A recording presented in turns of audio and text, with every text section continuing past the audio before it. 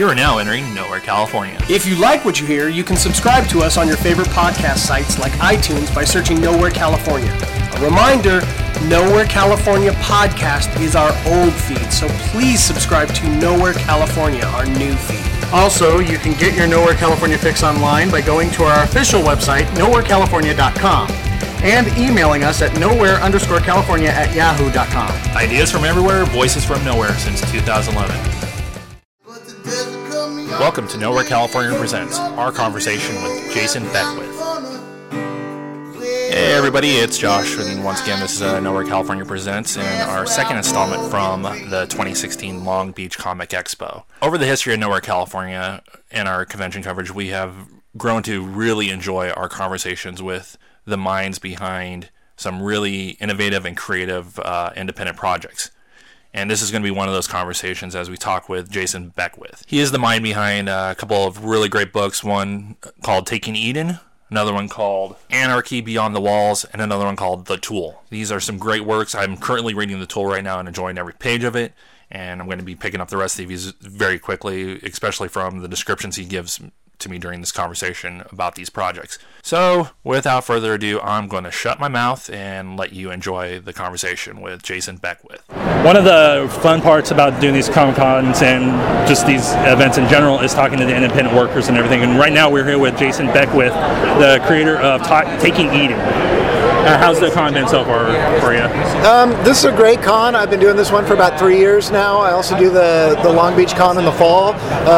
Always have a fun time, meet lots of people, and share my stuff to the world. Yeah, and the thing that made us kind of stop here was when we heard about Taking Eden. Can you tell us a little bit about Taking Eden? Sure, absolutely. Taking Eden is my longest running title. We're up to issue 7 right now. Issue 8, I'm just waiting for the final colors, and then we'll have that one done.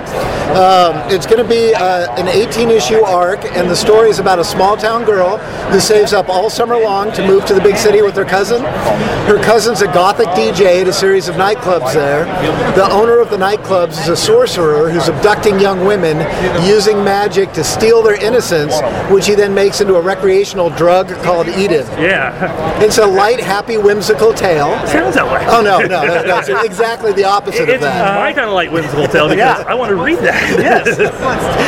So it's kind of a coming-of-age story. I've tried to make all of the characters feel very real. Most of them have a lot of baggage. They're very damaged goods, just like me. That's awesome. And with such a unique story and everything, how and where did this idea come from? Well, I worked for about 20 years at different advertising agencies in Silicon Valley, doing video editing and production work for all the tech companies there. I was getting so bored on my day-to-day job that myself and another artist at the company that I worked at got together, and we started doing a story where I would write about a page and a half, stop in the middle of a sentence, and I'd email that to him, and he'd continue, and then email it back to me. And after we had about 110 pages down, I kind of read back through it, and I'm like, there's some good stuff here. And then I went back through the whole story, completely re-edited it, changed a bunch of stuff, and then started the process of converting it into a comic book. That's amazing. As you're the creator and writer of it, how did you bring in the artists for it? And how did you decide the visual look for Taking Eden? I did not have a visual look in mind when I first started. I put out an ad saying that I was looking for 3 artists paid to do character designs for me. And then I hired 3 artists based on about 80 portfolios that I had to look through. Picked the top 3 that were my favorites, and instead of picking the best artist, I picked the artist that worked best with me. And that has worked out excellent for me. Nino's super great. He does not only Taking Eden for me, he also does The Tool and Chrono Intel. And those are other ones you've created too, or is it those are other books that I've created as well? Tell us a little bit about those too. Oh, I would love to. The Tool is kind of a college-age espionage and conspiracy story, sort of like Alias before it got all weird. Yeah, very true. And Chrono Intel is my newest book. It's a time travel story with no time travel. That's an interesting way to put it. Basically, I love the time travel genre. Back to the Future, Terminator, Somewhere in Time, Safety Not Guaranteed. Love those movies. Didn't think I could bring anything new to it. So much has already been done. It was really hard to try and come up with a story that was, original. But I spent a lot of time driving to these different cons. I started listening to podcasts on string theory, quantum science. Finally, one of the scientists said, the human body's not well suited for time travel. We tend to turn to goo around the speed of light. So if you want to change the past, you don't actually have to go there to do it. All you have to do is send a message. That became my aha moment. I started looking at different ways that we send, information to each other. You've got radio waves. You've got electrical impulses over copper wire. You've got fiber optic. And fiber optic, I'm like, okay, well, that's traveling the speed of light. So I was able to write the story about a young genius who found a way to make light act like a particle instead of a wave, and bombard it with subatomic particles, speeding it up and controlling where it goes in space-time. Yeah. But instead of building the transmitter to do that, the first thing that he builds is the receiver to catch the light and turn it back into data. 5 minutes after he turns that on for the first time, light pulses start shooting out of nowhere into the receiver, and he gets the first message from himself from the future. That's awesome. Wow. I love that. I'm really going to be diving into that one as quickly as possible. That sounds incredible. With all these titles that you have your hands in with and everything, what are your hopes for the future for them?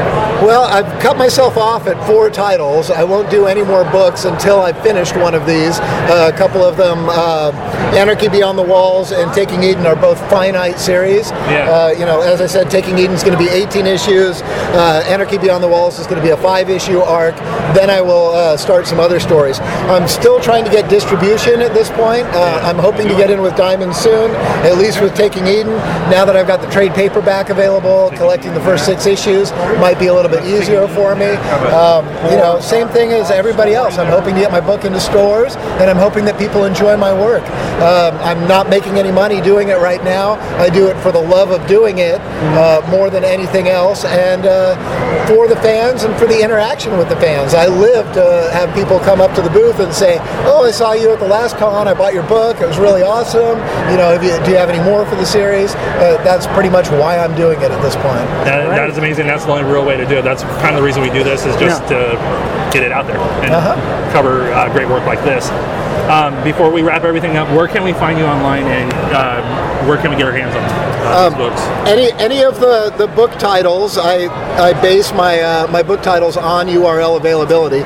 So you can take anarchybeyondthewalls.com, takingeden.com, chronointel.com, thetoolcomic.com, neverstaticpictures.com, or jasonbeckwith.com will all get you to a site. And at the bottom of every page there's an email link.